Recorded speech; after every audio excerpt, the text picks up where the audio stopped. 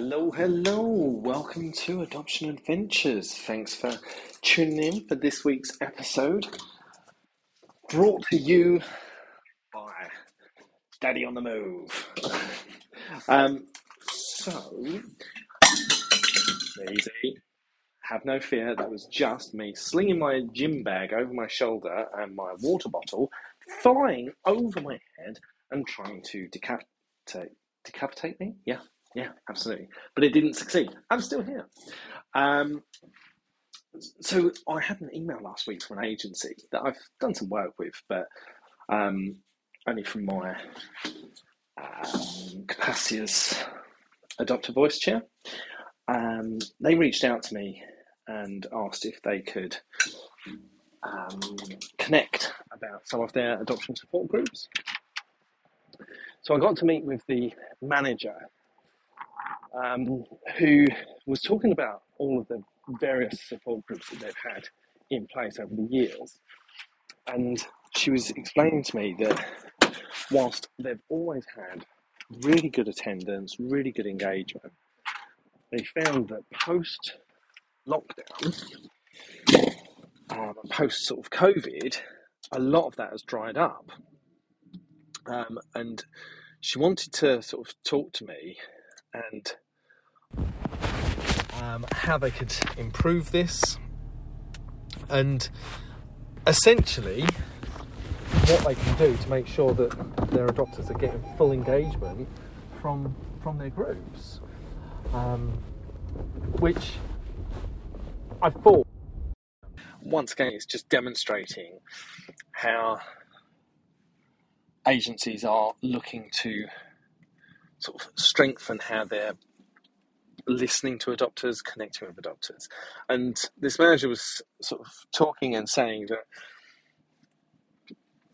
the support groups that they have in place are a massive asset to their entire teams, because it's almost like that feet on the ground. It's almost like their own version of Adopt a Voice, because they're hearing the rumblings of what's going right, what's going wrong, some of the struggles, some of the highs and lows.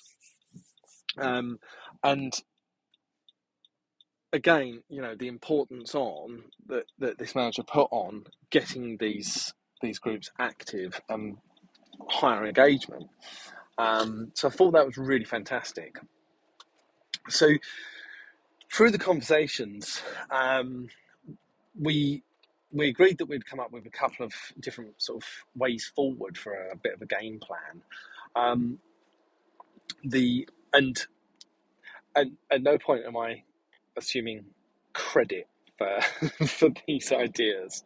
What I mean by that is the ideas that I was coming up with. It's things that people have been speaking about. It's things that I've seen put in place in other agencies.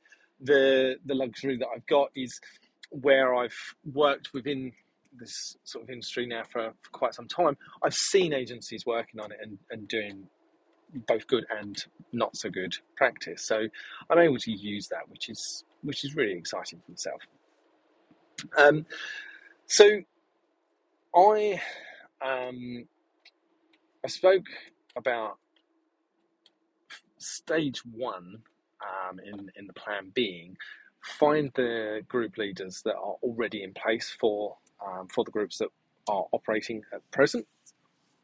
Reach out to those individuals and have a sort of an appreciation day for those individuals that are actively running these support groups, and have this as a way to actually get everyone together and share good practice, best practice of what's working in these groups, but actually really shout and scream and celebrate all of these people that are volunteering their time and working tirelessly to bring a group together that supports adopters in whatever capacity and whatever remit that is doing, but just to demonstrate a true gratitude for their work.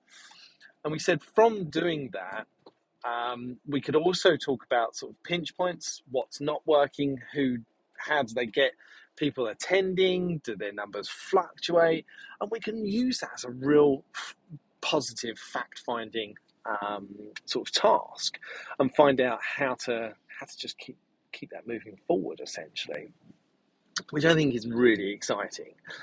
Um, the next step was to talk about where these support groups are being talked about. You know, it's all well and good if they are mentioned at 1 or 2 points during the journey, but actually what you need to do to get, and it's the same as any marketing, you need to get that message out there time and time and time again. You need to let people know that this is what you are doing. So through that, I've indicated that what should happen is they should have a board of sort of a visual aid of all of their support groups that are available, and that this board should be used at information events, every single training event that ever goes forward, and it should be on their website. It should just be promoted absolutely everywhere. No stone left unturned. Let people know these things are in existence. And I said, if we're talking about the support groups when you're at an information event, what you're doing is you're telling prospective adopters that this is the level of support that you're going to get. This is how much you will be looked after and cared for. Even though this information event is going to be a tough listen and you're going to hear some really difficult things and think, how on earth am I going to cope with X, Y, and Z?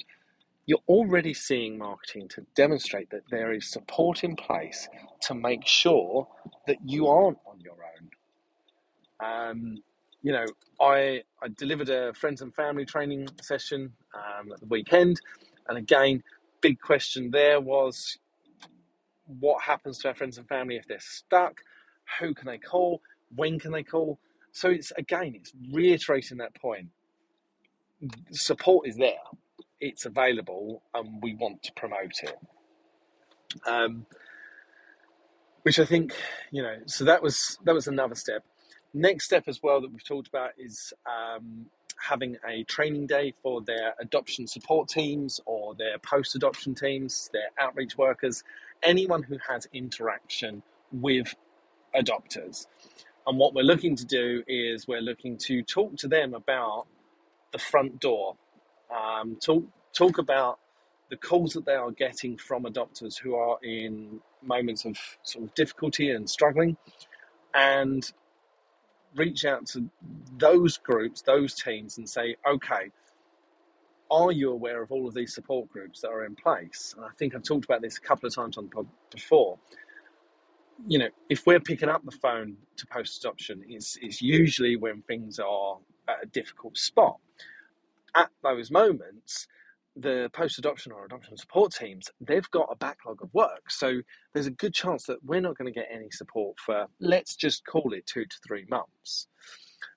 The idea being that if we can push back to the adopters and say, look, you are now in a holding pattern, but whilst you're in that holding pattern, here's some support groups that you can access. Here's some people that you can access right now. No cost, no evaluation, no assessment. You can just go and attend and get the most from these groups. And then if those adopters are calling again and saying, what have you done for me? You're able to essentially push back and say, what have you done for yourself?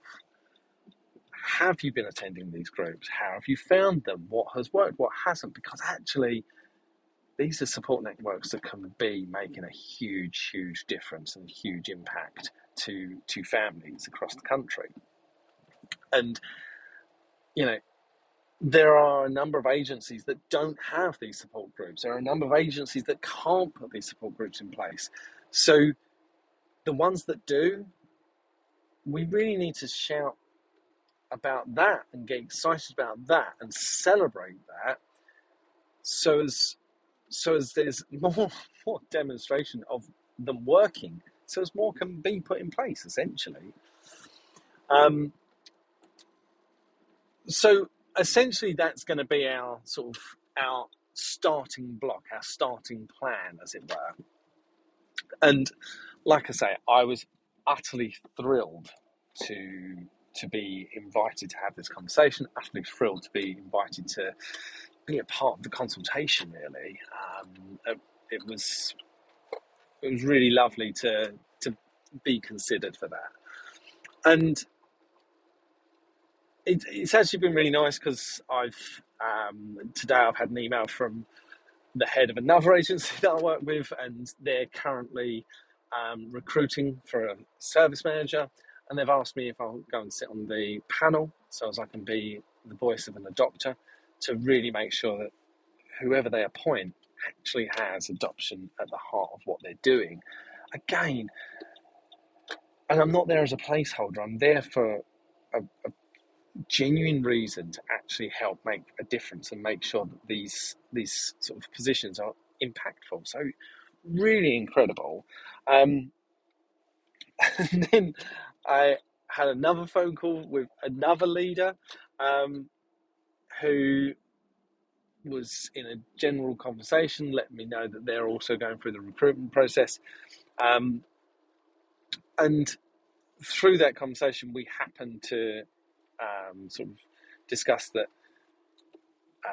a particular individual who had made an application, and we'd both done some work with this individual. Now, I am 99% certain that what I then had to say didn't alter things too much for this individual.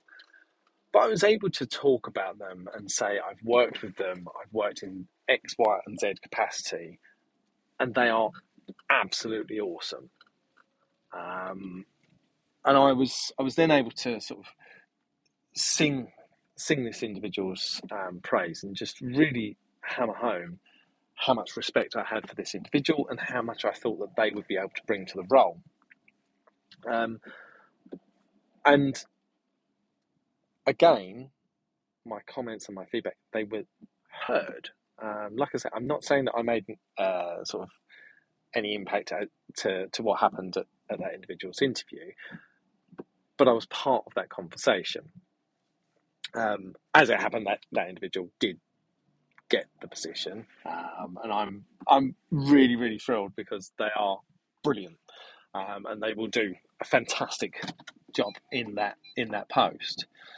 I guess, even though I know this, I'm aware that this is sounding a wee bit braggy, and I don't mean it in that way. What I'm saying is the relationships that I'm building are allowing me to be a part of the conversation. They're allowing me to be part of a discussion about what is in place and what needs to be in place. And it's just further testimony to how much adopters' voices are being heard, being listened to, and being sort of taken on board.